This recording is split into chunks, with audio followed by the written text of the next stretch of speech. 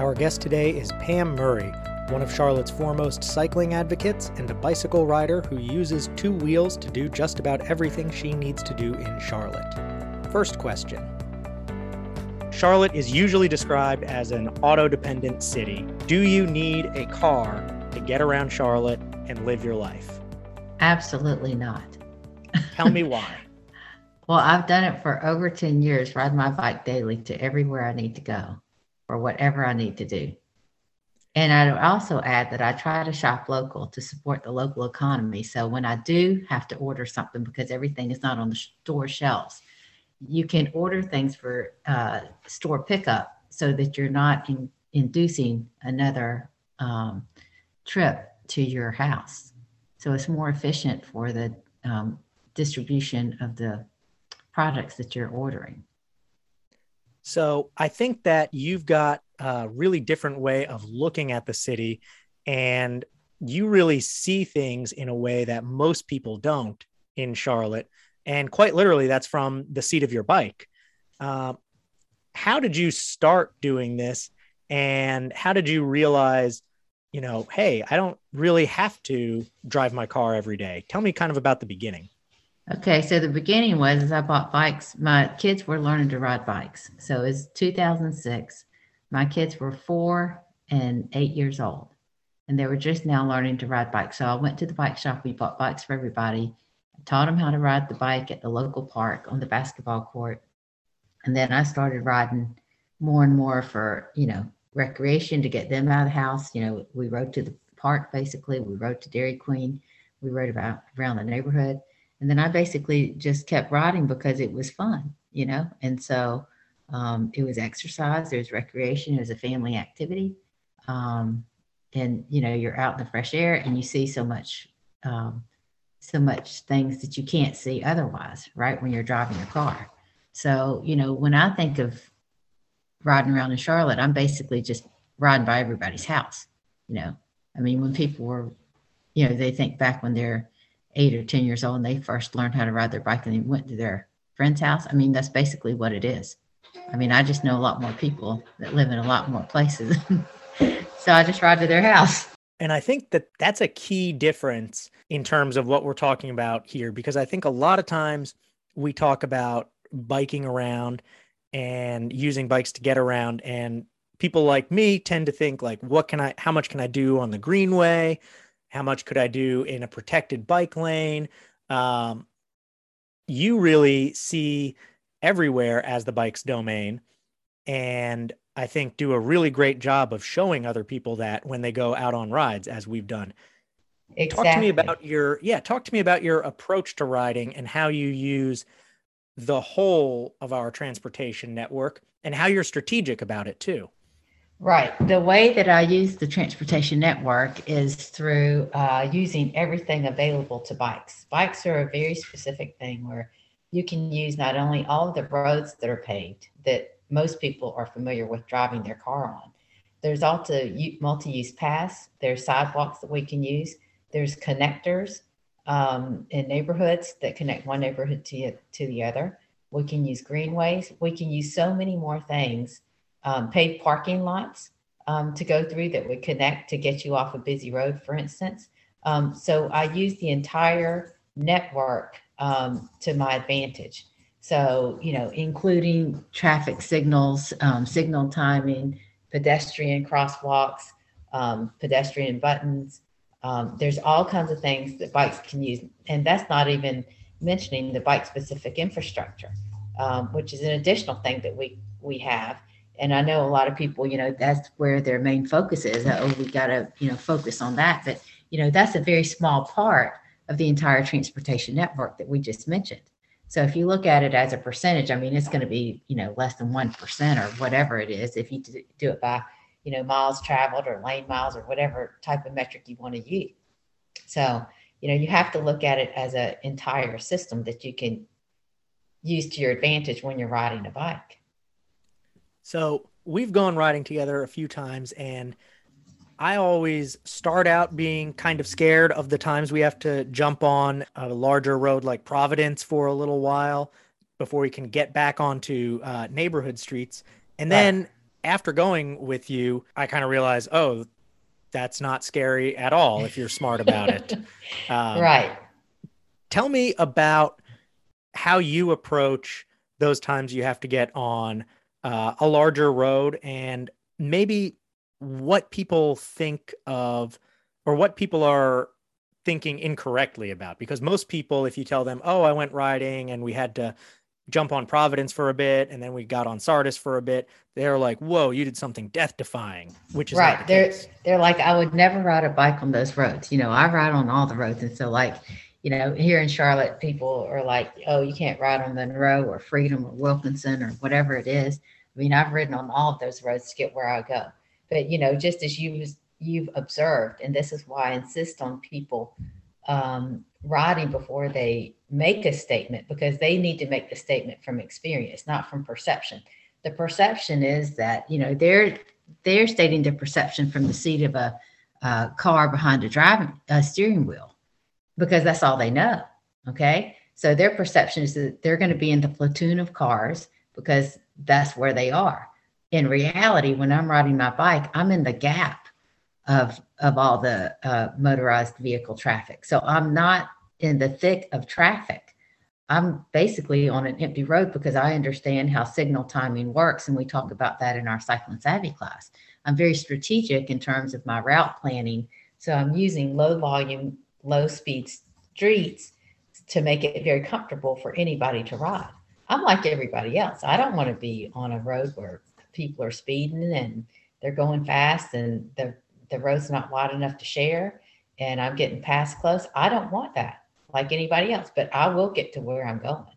And I've taken you on rides and we've gone on, Highway 51 and Providence and Sardis and whatever it was, wherever we needed to go. And that's key. That's why when I do a bike ride, I like to take people to destinations or businesses because you know what? That's where businesses are. They're located on roads. They have to locate there or they're not going to stay in business if nobody can find them. Tell me about some of the most common misperceptions that you encounter when you're teaching people about riding in Charlotte. What are the reasons you hear when people say, oh, I can't do that. That's not a practical way for me to get around. Maybe it's a fun thing to do on the weekends. But what are some of the common reasons you hear, and what do you tell people? Well, they feel like they're going to be run off the road. People are going to be yelling at them all the time. They're going to be honking their horn at them all the time. And I mean, we've done several miles together, and I'll ask you how many times we got honked. Any of those things happen to you? Yep, They don't zero. happen to me. Yeah, zero. They don't happen to me on a regular basis. They do happen occasionally, but when that happens, I feel like that's going to happen regardless of whether I'm riding my bike or driving my car. That person in the car is having a bad day, and I can't help that. You know, it doesn't matter how I'm choosing to operate in that travel lane. I could be a pedestrian, they could be honking at me. So that's not my problem. And I don't generally have that issue on a regular basis. And, I lead a lot of bike rides around and people ride with me and they'll tell you, that's not the experience that we generally have. But I will say it does happen occasionally. And I would, counter to that. It happens to you when you drive your car too, you know? Yep, I think we've all had plenty of unpleasant situations where we're driving. You said something the last time we went on a ride, which I thought was insightful, which is maybe I'm going to paraphrase here, but maybe one of the reasons Mhm. people are so wound up in their cars is because they're stuck in their cars.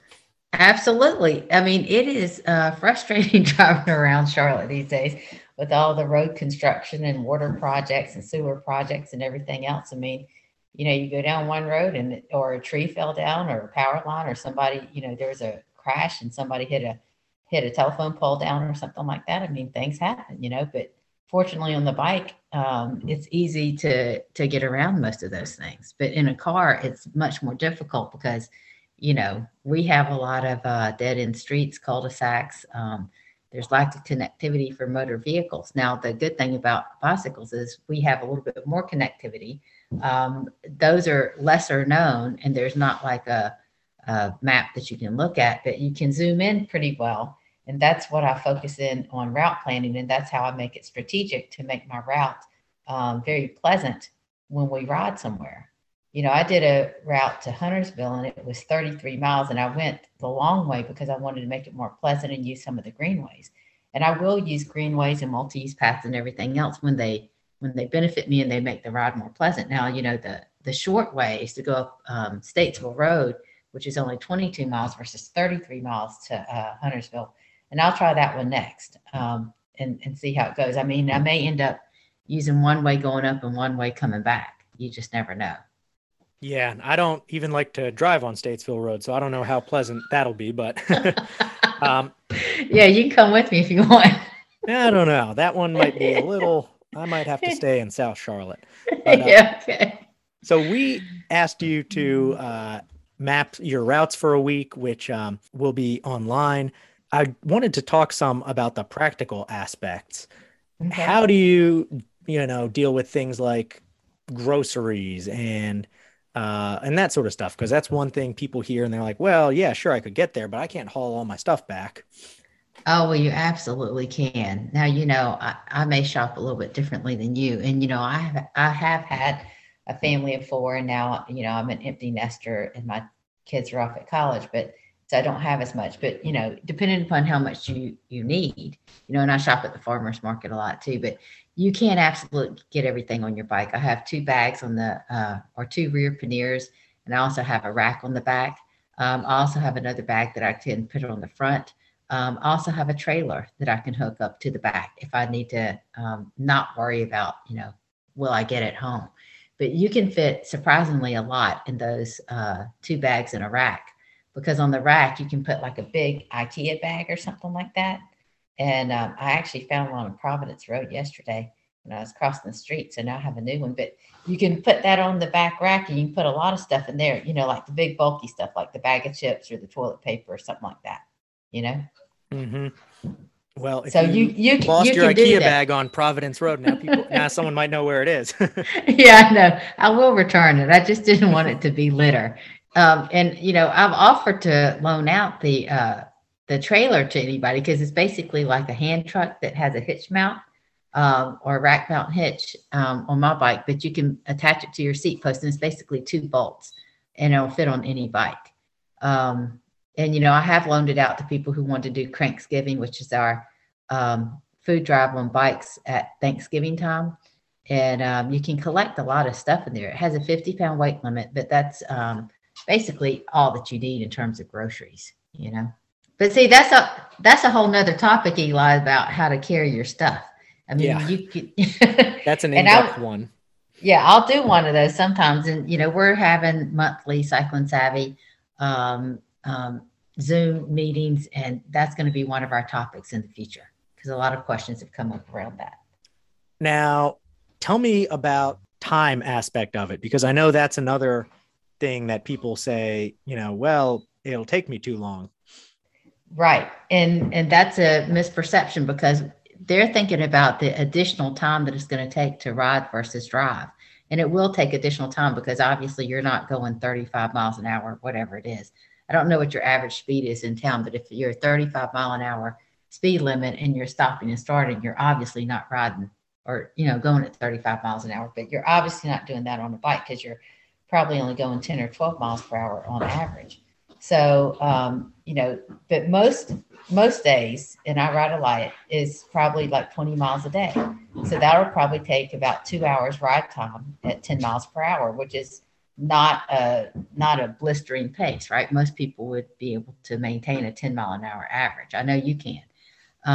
So when you think about it, that's only 2 hours out of your day, and you're not only getting all of your errands done or your transportation done, but you're also getting your exercise done as well. So if you're driving to the gym or doing Peloton or whatever it is, you've got to add in both of those times in terms of time out of your day to accomplish both of these tasks. So you're doing 2 things at once if you're riding your bike for transportation. So I really don't think it's that much more time than people are spending anyway, if you are maintaining a healthy lifestyle, because you're supposed to get, 30, 45 minutes of physical activity per day. And you should give that time to yourself, regardless of whether you're riding a bike or walking or running or whatever.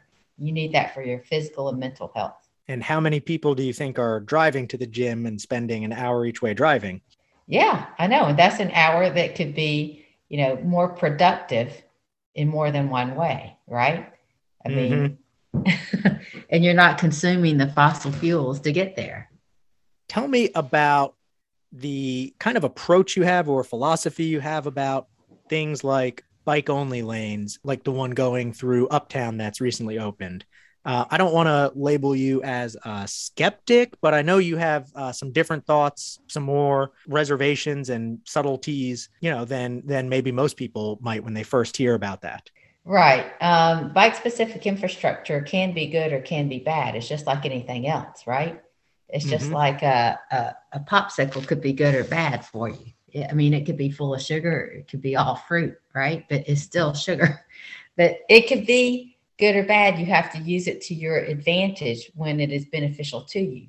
But there are some manufacturer conflicts in there that people unwittingly may not realize just because they don't know how to read the potential hazards or conflicts in there that are inherent in these bike specific infrastructure. So, for example, when buffered bike lane will pass by a commercial driveway or a parking garage where it's an apartment parking garage or a condo, and there's going to be a lot of traffic turning in and out. That's a potential hazard. You have to make sure people aren't turning in or out across your path, right? At every intersection, which intersections are the most dangerous places to be. That's where most of the crashes will take place, is at intersections. You are not protected in any way in those intersections. So those are potential dangerous places to be because there will be turning traffic. In addition, you're less relevant to the motorized vehicle traffic because they're not used to being able to, or they're so infrequent. You're not used to looking for people in a buffered bike lane or a protected cycle track. So tell me a little more about that concept of relevance and how that and related concepts play into safety. Right. You have, when you are a narrow vehicle um, in operating your bike where there's other traffic, let's say it's motor vehicles, trucks, buses, mopeds, scooters, whatever, you have to be very defensive, right? Because you have to be seen. But in order to be seen, you have to be relevant. So let me give you an example. We have a high pedestrian fatality ranking. There's been a lot of fatalities, and I think there's been a lot of stories written on that. That's because they're irrelevant to the motor vehicle traffic. They don't look where they need to look to clear, obviously, or these people wouldn't be getting hit and killed. Right? Mm-hmm. So you have to be relevant to the traffic around you. That's a big concept that we talk about in Cycling Savvy is situational awareness. You have to be aware of your situation and make yourself relevant.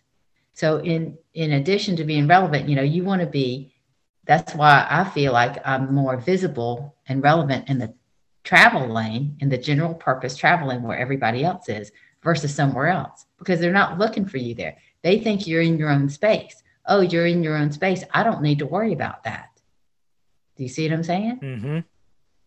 So as long as you're in your own little space and the vehicles are in their own space, then why do they even care where you are? They're not going to be looking for you. You need to look for them. And there's a lot of places where they're going to be turning across your path. So it could be into that commercial driveway. It could be at any driveway or intersection, right? Mm-hmm. And so that's going to increase the need for you as a cyclist to be more defensive and to do a lot more communication, and so that they can see you. So in terms of vantage and visibility, you want to see and be seen. You don't want to be screened by other people. So other cities have done, these protected or buffered bike lanes behind parked vehicles. I'm not a tall person, even when I'm sitting on a bike. If a Tahoe or Tundra or something parked there or a minivan, they're not going to be able to see me when they make that turn. And then you're not in addition to not being visible, you're also, I guess, not Irrelevant. relevant. Right. Mhm. So there's no way, so I have to be defensive. I have to protect myself so that, I have to, A, be able to see them, and B, they need to see me. There's two parties in every crash, right? And so Mhm. we need both parties to be, paying attention. I can do things as a cyclist to be defensive, to make myself more visible and more relevant. And so I can do that by being in the travel lane. So, I use this analogy of driving an invisible car in Cycling Savvy. That's what I do. I'm driving the invisible car, but it just looks like a bike. So I'm positioning myself where everybody's looking to clear traffic in the same position you would be if you're driving your vehicle. That's where I want to be positioned as a driver of my bike, which is like an invisible car. And that's why I position myself where I do. And I think it's worked pretty well. I have over 63,000 miles. I have been in one crash. It was not my fault. They did not clear. So, fortunately it wasn't a big deal in terms of, no body damage or anything like that. But of course it was terrifying. And that's the one thing you want to prevent. But these things are going to happen. So for people who want to learn more, talk about Cycling Savvy. We mentioned it a few times. Right. What is it? What do you do? What do you teach? How does it work? Right. It's a 3-part course where part 1 is a classroom presentation where we have a lot of animation and graphics, and we go over all the rules of the road, what you're supposed to do. And I like to tell people the letter of the law because North Carolina is a contributory negligent state. So you need to know the letter of the law. I never tell people what to do. I want to give them all of their options, and I want them to know what the framework is that they're working within, right?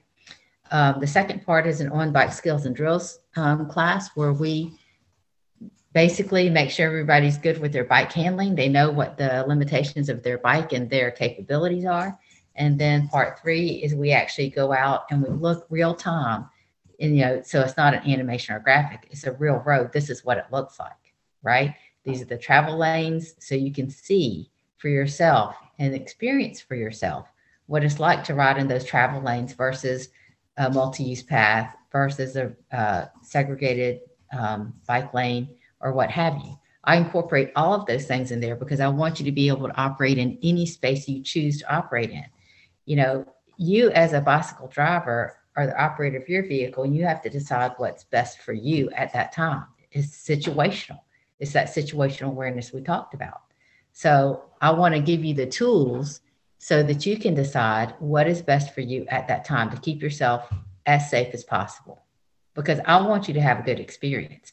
That's the whole reason I do all of the rides and the Cycling Savvy class, because I want people to see the possibility. And after you go for a ride, you'll see it's not scary and it's not death defying. Bottom line, it's just a lot of fun. So I think there's this kind of contradiction, which is it can seem like it's really daunting and complicated, but it's also really simple. It is. Yeah. Tell me about how you approach that. It is really simple when you put the time and effort into doing that 3-part course, and you know what to look for. It's like reading a different language, right? So we're reading the language of traffic patterns and signal timing, and traffic is very predictable, and we just say, okay, here's what traffic usually does, and think of yourself as a motor vehicle driver, what you would do, and let's use that to our advantage, right? So in terms of making you visible, predictable, and relevant, and we teach you how to communicate with other people, other drivers on the road, whether they're in a truck, a bus, a car, or scooter, or another cyclist or pedestrian. So we teach you to communicate with all those people and learn how to operate within that environment by learning how to read all of these cues that come up in every situation. So for people who are, maybe they have an old bike and they haven't ridden it in a long time and they want to do more, what would you suggest for, kind of getting started in Charlotte?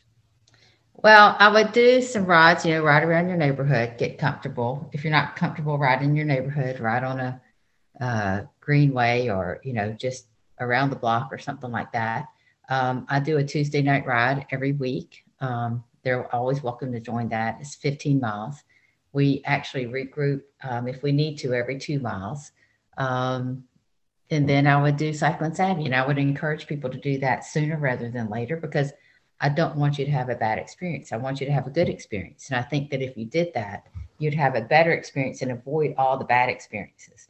I've seen so many people say, I'm not ready to do it. They go off on their own. They have a bad experience. They put the bike in the garage for a couple of years, and then it'll take them a while to come back, and I don't want them to have that experience.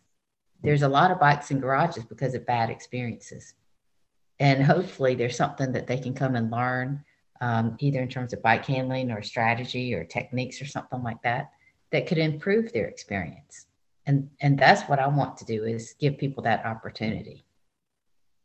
And when you talk to people who are, kind of just really skeptical that a bike can be more than recreation, in particular, that it can be a practical tool to get around, what's your overall message for them?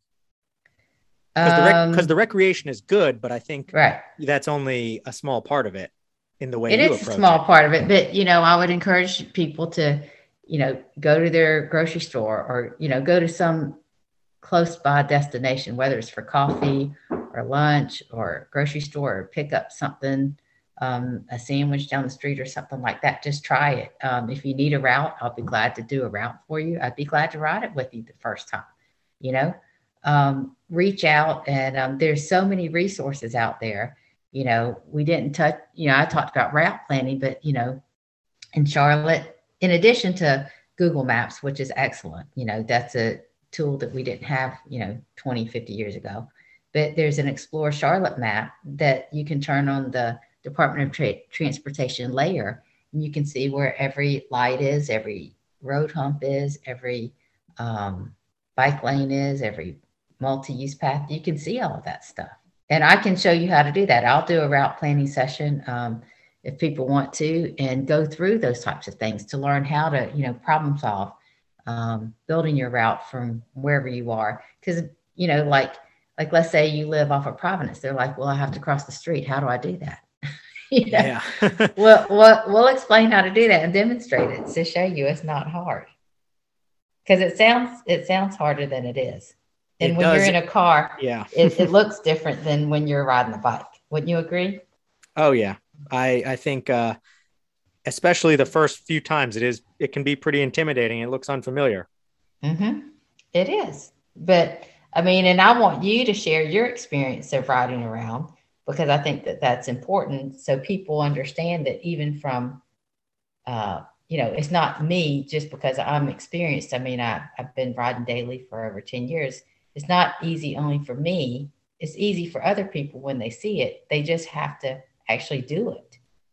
Yeah. They have to see it from the seat of a bike, not from their car. It's different. Yeah. And I'm a mostly recreational rider who can definitely attest that is true. It's different when you get out there and see it, and really far less intimidating than I had worried about. Right. And I think that what helped that is because I was doing a lot of communicating. I did some route planning, and I knew how to do it. And I can take anybody on a ride and basically have a very good experience. The key thing is just to make sure people are not dependent on bike-specific infrastructure or greenways. I think that they're great, but you cannot get everywhere you need to go using only those things. You're going to have to know how to use a travel lane eventually, or how to cross the street. And that's what I want to teach you how to do. That's why education is so important. Education is just as important as advocating for all of the other bike-specific stuff, and probably more so. If you look at lane miles or whatever it is, you're going to use more travel lanes, whether you want to use them or not, than you're going to use any other bike-specific infrastructure. So of course we're going to be supported, and of course we're going to be excited about the Cross Charlotte Trail, the greenways, the protected cycle track uptown. Of course we're going to be interested in that, but those things are like, a mile or two here and there, right? The Cross Charlotte Trail, I think when it's finished, is going to be 30 miles or something like that. I built a route that's 72 miles that'll hit the Cross Charlotte Trail in addition to a lot of the other greenways. And so, you can do it, and you can do it comfortably if you just use a good route and have some bike handling skills and have some strategy in there. Well, I think that's a great place to leave it. If we are smart and savvy, we can do it comfortably and actually get places besides just riding around recreationally. Right. I mean, because what most people do, and this is another thing that we talk about, Park and Rec is spending a lot of money on those parking lots because that's what people do. They drive to the greenway. And, for me, I want the money to be spent on the greenway, not on the parking lot to drive to the greenway. Does that make sense? Mm-hmm. And I don't know how much money that is, but I know it's a lot because parking lots cost a lot of money. Yeah, they're not cheap. Yeah. And I'm not saying you have to eliminate them, but I mean, you just have to kind of put that in perspective. When we're talking about education, people say, oh, well, nobody's going to do it. But, if you put a little bit of money into education, you wouldn't need to build as many parking lots. And education is so cheap. I mean, the 3-part course, which is 10 hours, is $95 per person. It sounds like a big time investment, but, think about all the time it's going to save you from not driving your car and filling up your car. I mean, that's what, 2 fill-ups or something. So, or an avoidance of an ER trip, or a bad experience. Yeah, then you're talking some serious savings. Yeah, I know. Thanks for joining us on the Future Charlotte podcast, produced by me, Eli Portillo, at the UNC Charlotte Urban Institute. You can find us on Apple, Spotify, and Google Podcasts. If you like the show, please rate it, share it with your friends, and keep looking to the future, Charlotte.